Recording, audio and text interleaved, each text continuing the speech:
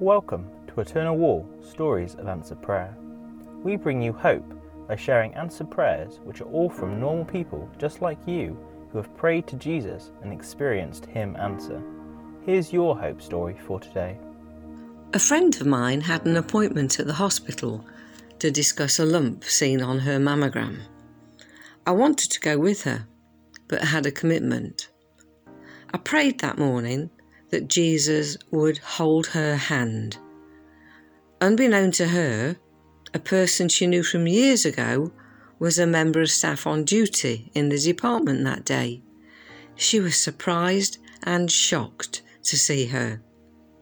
She sat in the waiting area with my friend, literally holding her hand and chatting with her. She even ensured that she saw the top consultant who, after a thorough examination, pronounced the lump to be benign.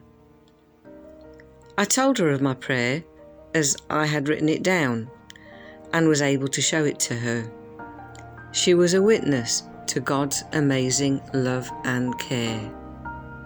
You'll be able to find thousands and thousands of stories like this when you visit the landmark after it opens, because every brick on Eternal Wall will link to a specific answered prayer. Find out more about this incredible project by searching Eternal Wall and join us to make hope visible by sharing your own answer prayer at eternalwall.org.uk/testimony.